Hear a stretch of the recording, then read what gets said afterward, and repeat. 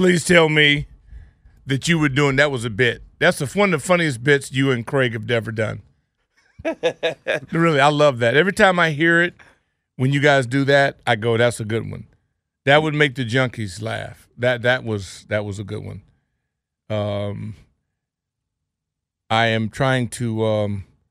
He's a football guy, so he's involved in a lot of things. Brad Jackson, one of the Ravens greats, and we're trying to. A lot of these guys in my area go into the witness protection program, and if they don't get the call from a number that they absolutely recognize, they don't respond. But hopefully we'll be able to get him on. But that was a good bit. That's one of your absolute favorites. Yeah, he caught me off guard with it, I feel like there are just some words that you don't use often, you might, just forget the meaning of a word. That was me in that moment. Yeah, but Craig is a wordsmith. Yeah. He's a wordsmith. And I love it now that he's really he and my oldest, Austin, the Celtic, as he's got the new sleep thing, he's monitoring his sleep. Like Craig is really, he's reading on the sleep, monitoring and trying to. And it's a great, venture into that behavior. And what I've learned is the REM sleep, what deep sleep. I mean, I know, some people can't sleep without a light on, or they have to have a television, they have to have music playing. And now I noticed that a lot of the younger, like children, that have there's these baby devices that like noise, that they have them in their kids' rooms, that I'm just fascinated by, that they have to have noise for them to go to sleep. Can't sleep like that. Never in a million years. That would never put me to sleep. But there's some neighborhoods kids grow up in, there's racket all the time. Sirens. I remember in Inglewood going to college, dude by Welch's by the Big Donut deal, dude. Mm-hmm. It's like it never slept. We used to call it Inglewatts, not Inglewood, Inglewatts. I mean, it's amazing. It's like some urban city. They never sleep. It's like it's 3 a.m. in the morning. It's like Times Square, how busy it is in certain areas. But I don't know. I think I can't wait for Hoffman to at some point get back and really don't put a whole bunch into the sleep segment deal. I want him to write a book on that, and then I'll read it. And we'll go to that. That'll be good. But you got to get Big Tony. I got to figure out what what's up with Brother Jackson. Because he's good. I mean, he's a really smart guy. I know linebacker and smart guy don't usually, run together, but he is. He's but we kid linebackers about it, but I don't know. Most of my linebacker brother are really sharp guys. They really are. I mean, London Fletcher is one of the sharpest dudes that you come in contact with. They have to because they usually call the defense. So these guys have a real high football IQ. Ken Harvey, high football IQ. Raven Caldwell. Hey, Raven, you knew I was going to pause, right? You knew I was going to do that. No, Raven, high football IQ. But Brad Jackson, I hate to say good things about him because he'll tape it and then he'll play it back against me. So I don't like to say nothing good about him like that. But he really is a high football IQ guy. And so I love having him on, love getting his opinions about the game. And I always like to start off with B-Jack is about there got to be a reason why you're not coaching. It's got to be because you don't want to do it, right? B-Jack. Yes, sir. There's got to be a reason why you're not coaching in the NFL, right? You've turned it down. You said it's not enough money for the time that you'd have to invest, and your beautiful bride says she's not going to be separated from you again. Yeah, well, for me personally, there was Yeah. a number of reasons. Right. It was I had, was raising three children, Right. and I grew up single parent. Right. And, we're both from California, and Right. I just wanted something different. So Right. I did not want to be, and talking with, it was a great conversation I had with, your Redskins great, Yeah. now it's the Commanders, but he was there with the Redskins, Charlie Casserly. Right. And we had a very in-depth heart-to-heart talk. I want to say almost 10, 15 years ago, I did an internship, and, he was telling me some of his own personal things that he had, went through, as far as being part of the game. And we know how successful Mr. Cashley was, and I have tremendous amount of respect and admiration for him. Jazz is a beast, no question. And so it was one of those things that I personally did not want to. Now, I've done coaching internships. I've done, I want to say, almost 10, 11 of them initially, but I had promised my kids that I was not going to miss any of their games. And a lot of people, and it's no knock on coaches that are part of it. I have coaches for the Ravens that I personally know, and their kids, and my daughter, who you obviously know, I was a big fan of, and played softball at Georgia Tech. My oldest played softball. Juniors played baseball at Towson, started at Towson, and then finished at Stanford, and so on and so forth. So, but I didn't want to miss those moments. Because I know the toll that coaching has on families, and that you're out of the house all the time, and you're on the road, and every staff is different. Like, we've heard the horror stories of, when John Gruden was in, he slept in the office, and he expected his coaches to sleep in the office. And then I know one of my first internships I did was with Coach Tony Dungy in Indianapolis in training camp, their Super Bowl year for training camp. And he was big on 8, 9 o'clock at night, guys get out of the house. Bruce Arians was the same way, that, in Tampa and in other places. And Mike Thomas the same way, where, you better not. You will get in more trouble if you miss family activities. Now, that means you're going to end up probably coming back to the office at 9:30, 10 o'clock after you put the kids to bed. But, there is something to be said that you should not be missing your kids' events. And I've always said this, you and I have joked about this in all the years we've been doing media, is the NFL isn't going anywhere. So, now in the last, my baby girl just graduated, in 2022. I've been doing scouting internships, and obviously, as you know, I've been helping with the Senior Bowl, and I'm an area scout, and, exploring opportunities maybe on the scouting side. And, I've talked with Marty Herney and Martin Mayhew, who have stayed on staff with Adam Peters down at Commanders Park. And so Marty Herney brought me to Carolina, way back in the day when I was a free agent coming from Baltimore to Carolina with John Fox and Jack Del Rio. And he's been hugely influential in trying to get young former black players involved in scouting. And you know this because you played. Like, a lot of guys don't really know there's an avenue for former players in the scouting side. The executive director, Jim Nagy from the Senior Bowl, who actually started a program with Phil Savage, started it, and Jim has expanded it, and the NFLPA has now been a part of it with Roman Odin and those guys, of getting former, players that in general, and then former minority players involved.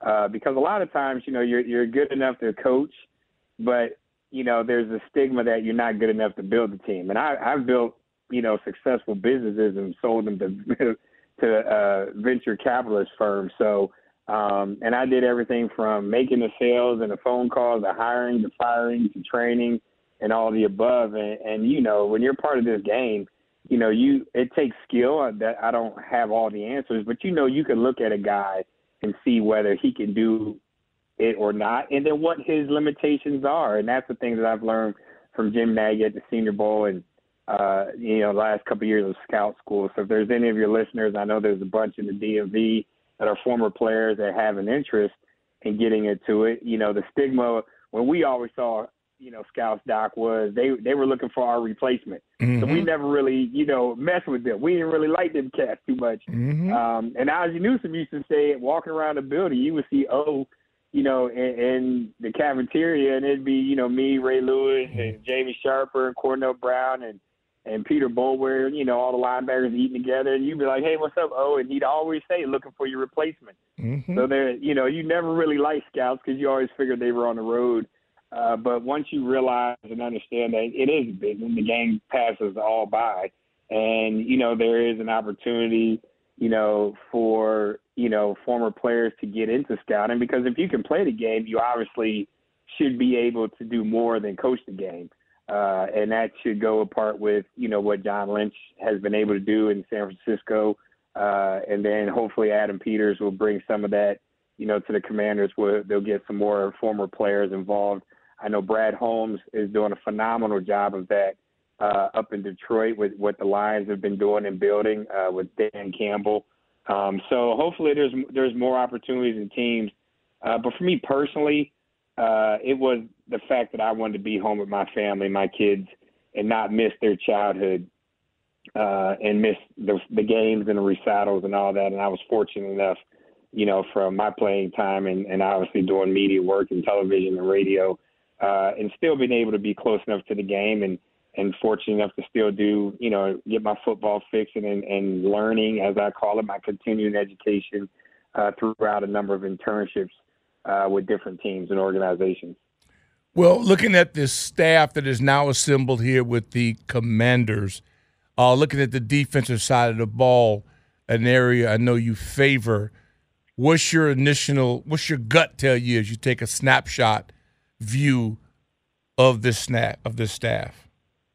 Yeah, it's a good staff. I mean, Kid Norton Jr., what can you say? I grew up, obviously, as a fan of Kid Norton Jr., when he played with the Cowboys, and obviously he's done a phenomenal job when he was in Seattle with the Legion of Boom.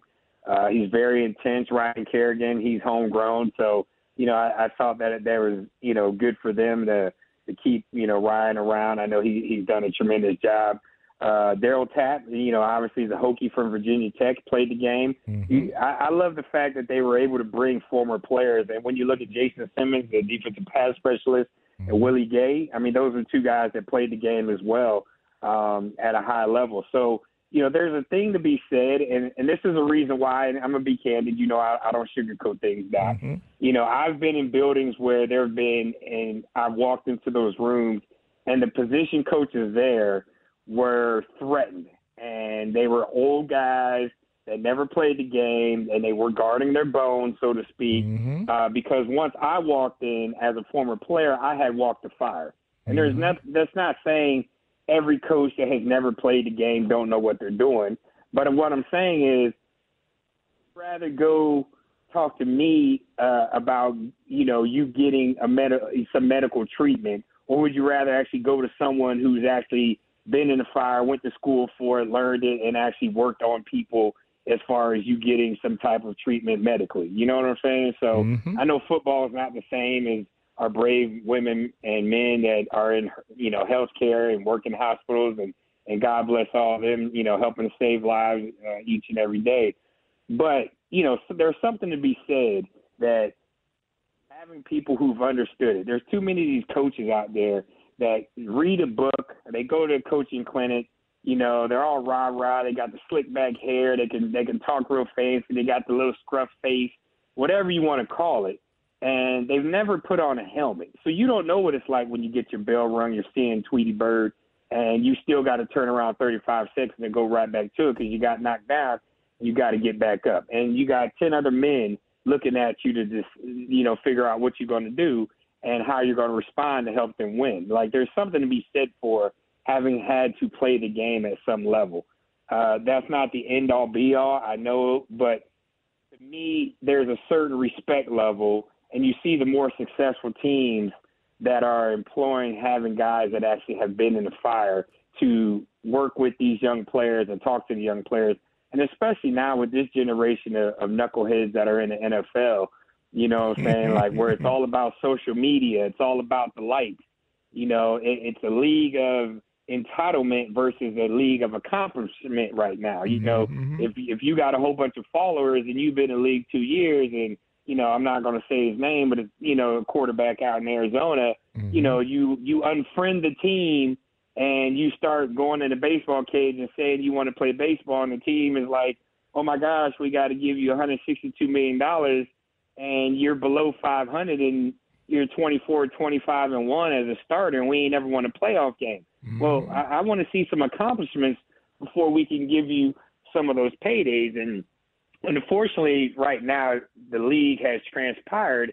And I think personally, my own opinion, I could be wrong, opinions, we know what they're like on our body part. We all got them and they all stink sometimes. And, I think, and there's a lot to be said of a lot of the people that are running teams or coaching teams that have never been in the fire. And so they either cowtail or their knees are buckle at the first sign of, a little trash talk, a little rah, rah, rah, what we going to do versus, okay, you want to unfriend us, so what? Come make some plays. You know what I'm saying? We don't need to cowtail to you. And maybe, you're worth the money eventually, but you need to earn it. And so I think it's good when you have those coaches that have been in the fire that can kind of rein in those guys and kind of like a Ken Norton Jr., Willie Gay, Jay Simmons, Dale Tapp, all these guys, Ryan Kerrigan, they are all highly successful players in this league and earned a good living because they accomplished a lot of things. So I think that's going to bode well for Joe Witt, the DC, and obviously that defensive staff. And on the same side with the offensive side, I mean, Kingsbury obviously has played. We know he's had some success. And obviously, he was able to do some good things. He's had some good quarterbacks. That's obviously something the Commanders have to fix, and I think they would have the third pick in the draft. So obviously quarterback is going to be second pick. So obviously Adam Peters, it's going to come down to right away, do you make the right pick at quarterback? And Bobby Ingram, who was here in Baltimore, great dude, awesome teacher of the game with wide receivers. I think personally, I'll say it, Bobby got a bad rap here in Baltimore. He was a very good teacher and obviously played the game at a high level. And I think a lot of the media and a lot of the blame on what wasn't happening with the wide receivers that were here was unduly put on Bobby. So the addition of Bobby being down there is going to bode well for the Commanders, no question. And That's Brian Johnson, we know what he was able to do last year. This year he kind of struggled. Last year he had Jalen Hurts being, an MVP candidate in this league, and then Anthony Lynn, he's the OG, former successful head coach. Yeah, he an OG. I mean, he's a K9, D-O-double-G dog, played the game, coaches the game. He's going to get the most, out of those running backs. And as a run game coordinator, I mean, he's phenomenal at doing those things. So I think the staff that has been developed by DQ, is going to be a staff that right away they're going to come in and demand excellence.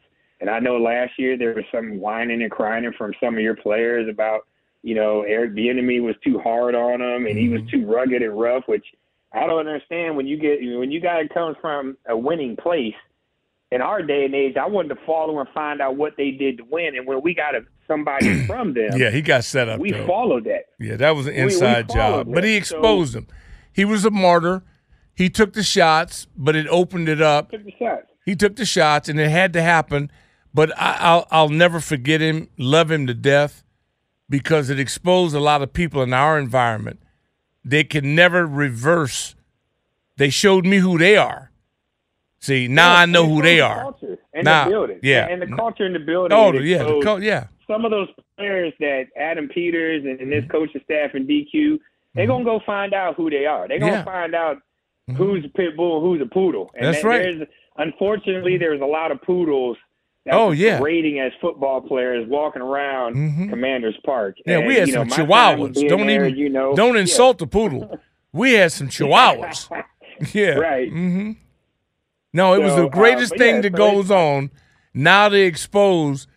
They hated Eric for what he represented, and the same lot of them was praising Joe Witt now. And I'm going, wait a minute. Thought y'all didn't like that. So this is what I'm saying. They speak with forked tongue. You see, and they don't know what they want because they become so accustomed to losing and losers.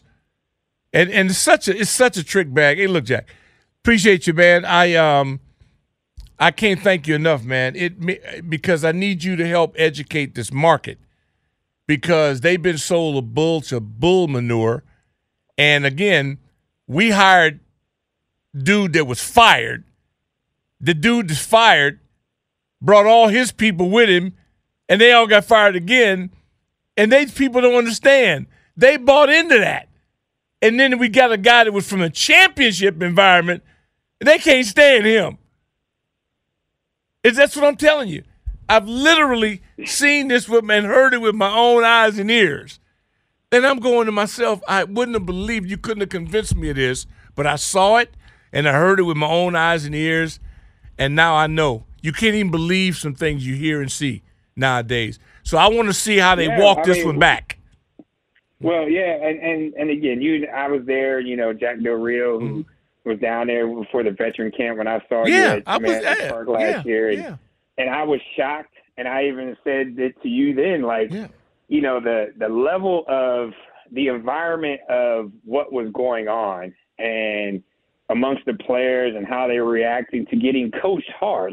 You always wanted coaches that coached you hard because that meant that they cared. Yeah. And like I said, you always, when we had Shannon Sharp and Rod Woodson, when I came into the NFL in Baltimore, when they came to Baltimore, they had won championships and been to Super Bowls. Yeah, with Shannon. So whatever Shannon Sharp did, we followed. Whatever Rod Woodson said to do, we followed because they had been to where we wanted to go. But in this day and age, when you get a coach that comes in and they've been a winning and probably who is on his way right now, he's still got some work to do. But having coached and been around the Andy Reids and the Patrick Mahomes and all the success that they had, and he comes in and he's showing you how their practices were. He's going through and doing the same exact things that he was doing when he was in Kansas City.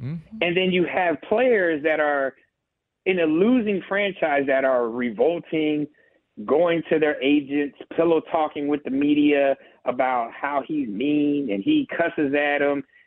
But meanwhile, in their cars, they'll listen to and rap to more of the same, if not worse, lyrics and call each other the worst names. But then when coach is trying to get you to understand, what it is that we need to do, not about him, but what we need to do for us to be successful and to change the culture. And then there was the pushback and all that. I thought it was disingenuous. I know I've had rough coaches. I've had great coaches, but I know that every coach that coaches you hard. I played basketball for Bob Huggins at the University of Cincinnati, and we all know how Huggy Bear was. Goodness. And there's not a man to this day, from Nick Van Exel to Danny Forts and to Kenyon Martin, that anytime Hugs has any of his situations, we all are there. We love Hugs, and we know exactly who he was. But we understood why he was coaching us so hard, and we understood what it meant. And it's no different than what you have in the NFL. A lot of people sit here and they look at Andy Reid and his success. Well, you know this. And for those that don't know, in every building, ladies and gentlemen, boys and girls that are listening to your show, there's a good cop and a bad cop. There's a good coach, and then there's a coach that's going to be the guy that's on your tail. That's just inevitable in everywhere you go. And because you have to have it in order for the machine to work. You can't have a whole bunch of nice guys, because then you don't have those moments as we see in a lot of these big games, especially in the playoffs. When you get punched in the face, how does the team respond? Right? When there's that toughness, people talk about being tough. The coaches can go up there and tell the media, oh, we're tough, we're a bunch of good guys. And well, at some point in time, you have to have players, and you have to have a coach that will turn around and dig in a player's butt to get the most out of them. Because just when you think you've done enough or you've gotten far enough, it's that coach that digs down a little bit deeper in you, that pulls out that little bit that will show up in January and shows up in February in the biggest game of your life.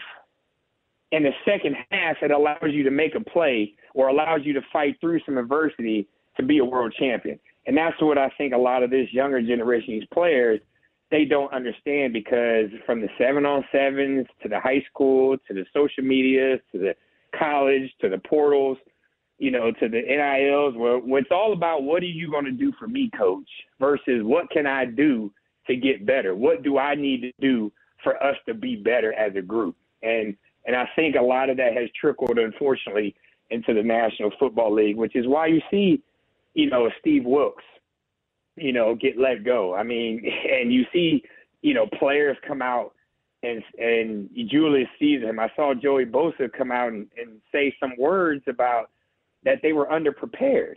You and I both know, even if it is true, partially true, whatever, you don't publicly come out and throw your coach out under the bus. Because Steve Wilkes can come out there and say, 3 of the biggest plays in the second half of that Super Bowl, 2 of the Pat Mahomes run, the 4th down run on the RPO and then the touchdown, Joey Bosa was undisciplined and didn't keep his lane integrity and allowed Pat Mahomes to get out on the edge and run for a first down and throw for the game-winning touchdown because you're trying to go down and make a play on the run fake versus staying outside and keeping you in the box. And even Tony Romo called it out a couple times in that game that we all saw where, okay, Bosa doesn't stay outside. Pat Mahomes is able to make a play. He gives him a little head fake, and then he's able to get outside and make a throw. So a coach can easily say and do those things on Monday or after a game and be like, well, player such and such didn't do what he was supposed to do. But that's not what we do as men. We all understand there's no perfect call on a call sheet, like Marvin Lewis used to tell us. It only comes down to perfect players preparing perfectly and going out there and trying to execute as perfectly as possible. Brother, you've been That's preaching. What our motto was. And we're going to pass the plate around because you just scalded. And we all know the worst thing you can happen to a team is to be divided. The 49ers are highly talented, and they are divided. And a house that's divided will eventually fall. They will eventually fall. Brad Jackson, you are a gift. Thank you so much, brother, for sharing with you. We're going to be calling again. I know we got to raise some more. I'm going to take an offering up after this, and we'll be calling on you again. Listen. Hey, anytime for you. I got you. Y'all take I appreciate care. you, man. God bless you. Thanks for having me. You are the man. You see what I'm talking about, young fella? This is what my generation brings to the table. Yeah. See, y'all got Google. See, but we got some dogs. That is the original canine. Brad Jackson, Raven, world champion. Let's take a break on that one. All right. How old were you when that came out? 6 or 7? It's a great question. I don't know. I don't think I was born yet. Oh, okay. I don't remember the year. I just remember the beat. You always remember the good beats. And I just let the wizard know that we would be calling him. And yeah. You called him? Okay, yeah. But I told the wizard we'll be calling him. We're running about 10 late. Yeah.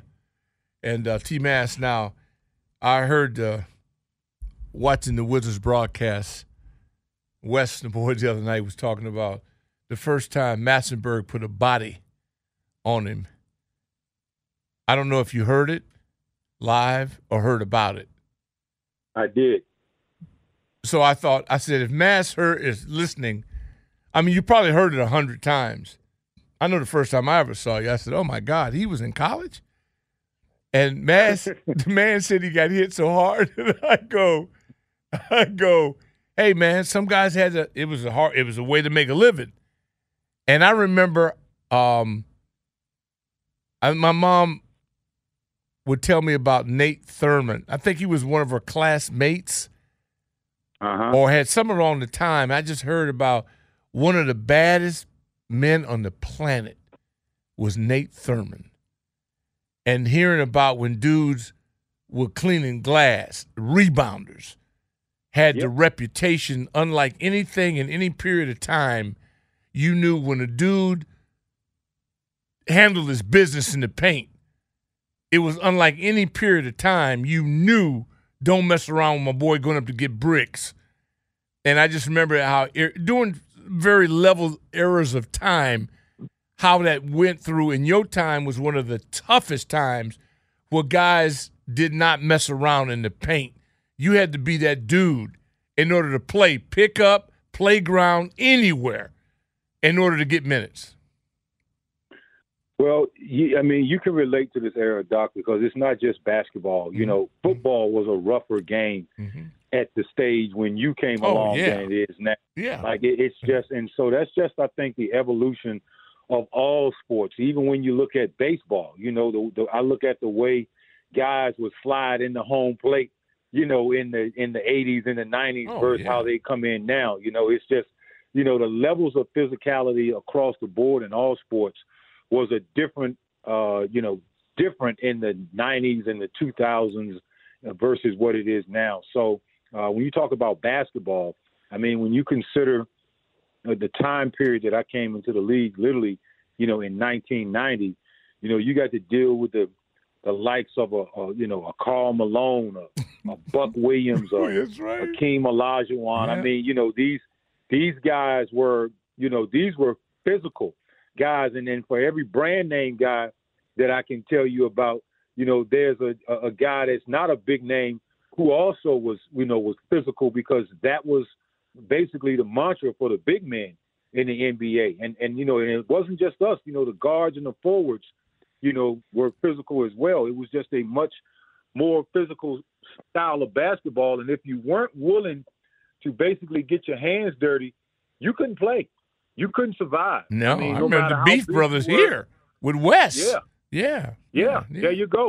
A Wes Unseld. Like, you know, and these were guys who not only brought a physical mentality, they were big bodies, and they were strong, and they were, you know, they were willing to throw you to the floor if you let them. So it's just, that's just what it was. And if you weren't, you know, mentally up to the task, you would not survive. There have been plenty of big, strong guys that have shown up in NBA camps, and I'm sure you've seen it in NFL camps as well, who we say, you know, look like Tarzan, play like Jane.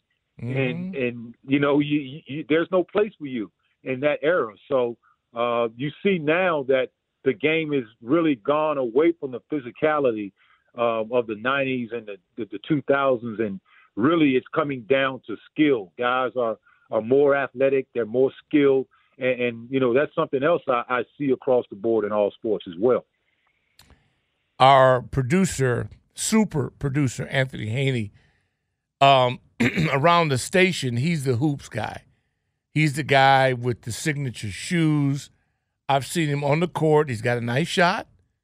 His partner, I've seen them both play. He can hoop. Craig has a nice stroke. I don't give a guy. If he didn't, he's a player.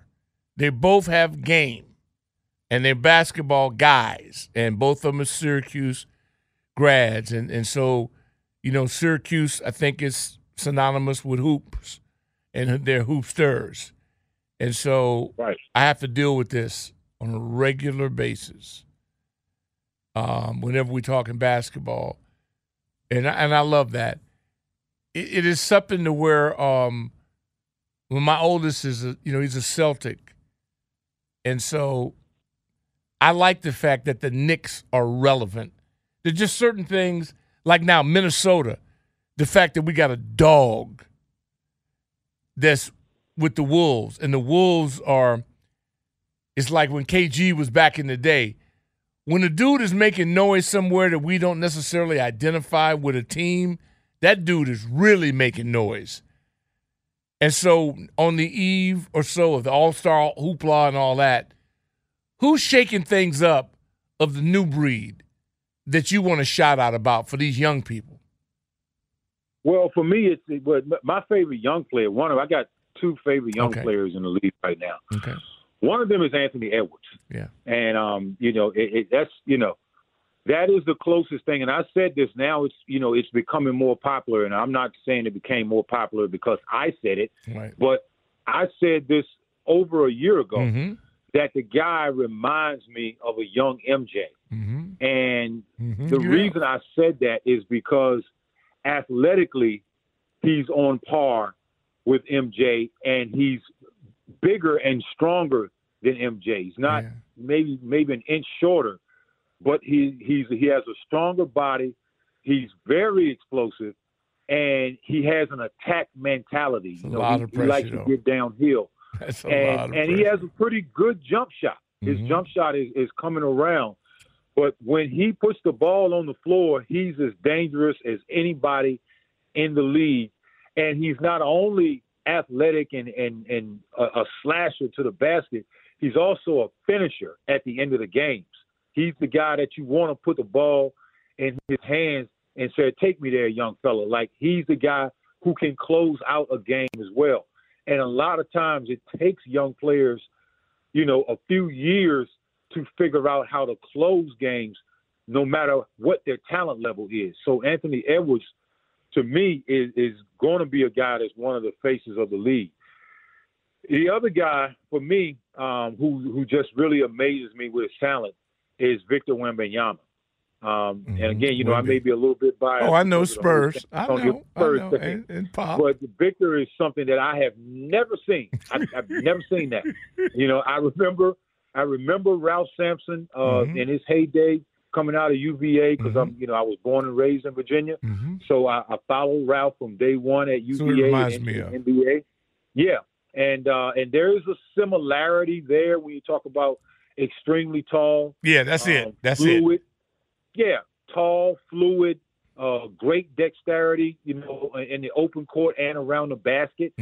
But Victor's defense, I think, will be what sets him apart, along with the ability to shoot threes and put the ball on the floor. I mean, this is something that not just me is saying this, but, guys that I played with, when we talk about today's players, we all say Victor is something that we have never seen. Yeah, you quadruple my basketball IQ. I'm just going because I have been around a lot of hoops and covered it, traveling, been with John. So we've been really close to it because we had access. Yeah. And because of practices, NBA All-Star games, Vegas, all the things we've been privy to behind the scenes. We've been to Olympic trials. We've been to all these things. And he is like, to me, looking at a different type of species. Right. I have not seen a human being that mechanically looks like this, that when I see his movement, I thought of Ralph because that was the only, but Ralph's movements are different because he has more fluidity. Ralph moves like a big. This dude moves like a wing. Yeah. And I'm going, hold it, Slim. He ain't supposed to be going out there checking a perimeter player. And when he goes out and leaps and puts up a hand, that reach, come on, man. That's inhuman. He looked like a reptile. I can't even describe because I haven't seen it. My brain is searching for what do I relate that to? A sci-fi movie. That's all I can come up with. I don't have in the cartridge of my brain, I don't have something to compare it with. No, you have to go out of space. Right, right. You got to go out of the universe to really find something to compare him to. I mean, it's like looking at a giant praying mantis. I mean, that's what I'm saying. I don't have it. Yeah, I don't have it. Yeah, it's like a giant praying mantis that moves like a spider. Yeah, like, there you go. And I'm not trying to be funny. I'm literally saying I don't have a comparable in my memory bank, and the brain is such a complex device. It's the best ever. And yet when I saw Wemby, because the youngest in charge, he went to the arena, and he's our Wizards insider, and I'm like, and I thought about it, and I go, Wemby, and I saw him, and I go, wait a minute. I have a hard time even focusing on this guy. Like my retina, my lens, it doesn't work. And I'm thinking, wow, this dude is really freaky. I mean, I've seen big football dudes. I've seen WWE wrestlers. I've seen all kind of freakish looking people and all that, but I've never seen this and then seen it move. He shoots threes like it's not a problem. I've seen my boy down in Milwaukee shooting threes. He's a big shooting threes, and he looks like a big shooting threes, and he's makes a lot of them. But this dude, I'm going, wait a minute. This is different, man. This is different. and just telling me there's not another dude like this on Earth? Well, he's one of one right now. That's what I'm asking you. Mash, you do this for a living. You're telling me there's not another dude in Europe, in the Congo. There's nowhere on the planet that there's another dude with these dimensions. Not right now. There may potentially be a guy. I saw a guy in Barcelona. Remember, I played in Spain for 2 years. That's right. That's right. And Barcelona currently has a 6'9" 12-year-old. He may be 13 now. He may be 13 now. Anthony, we got to get over there, man. We got to get some rights. Go sign him. Yeah. I'm listening to Super Agent Anthony Haney over there. 6'9", 12 or 13, maybe 13 now, who looks like Giannis when he was 18. And he moves better than Giannis did at 18 and as a 13-year-old. I mean, it's the footage on him. I cannot remember the kid's name, but Google that. Google that. Okay. FC Barcelona, 13-year-old, and you will see something that you have never seen as a 13-year-old. So what I'm thinking, and again, we could be on the cusp of real-time evolution in the game, where we've been through these different eras where it was, okay, Wilt was who he was in his era, and we never saw another Wilt until we saw Shaq, right? Several decades later. That's right. And right now, we saw Michael Jordan, who basically became the prototype for what a great NBA player was supposed to be, the 6'6", long arms, 40-plus inch vertical, like that was the standard. The Vince Carters and the Penny Hardaways, the Grant Hill, these guys so we had five were of them. Similar. We had five, maybe. Kobe, now we may be in the era of 7-foot-plus, highly skilled Kevin Durant type guys will now become the standard that you have to have in order to be able to even compete. Because when you look at Victor, he's something that we've never seen. And even when Giannis played him, who, name is the freak, the Greek freak, because we hadn't really seen that package. Thought. What about Doc? You not even mentioned Luka. What are we saying about our current MVPs? Well, there's still a place for those guys, Doc. Okay. I mean, now Luka is in the LeBron mode. Okay, so that's more like LeBron. There's always, there's a guy that kind of sets the standard. Okay. LeBron has set the standard for a long time. Okay. And again, you've had a couple of guys, not very many who are LeBron-like, and LeBron is coming out of the Magic Johnson mode. Okay, this is a little bit. There's still always, 1-1. There's not another one of him. There's not another one. There's not another one of him, really. No. In no sport. No. Yeah. See, okay. That's the thing, Doc. Now let's Linnell. We put Linnell in New Orleans. What's my boy in New Orleans?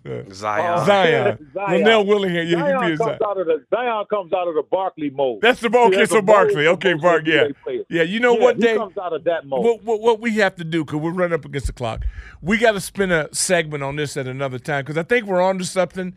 And even with all of this, there won't be more than 25 of them. And when you look at the overall population, that's frightening. Yeah, but Wemby's one. He's one. He is a true one of one. I don't know if we'll see another one. You know what? That. Next time we do this, we got to do it off air, because now we gave Sheehan. So he's got resources. So he'll probably be already on his private jet. He's probably sending people over somewhere now trying to find this guy that you just gave us a lead on. His name is Mohamed Dabone. Dabone. Dabone?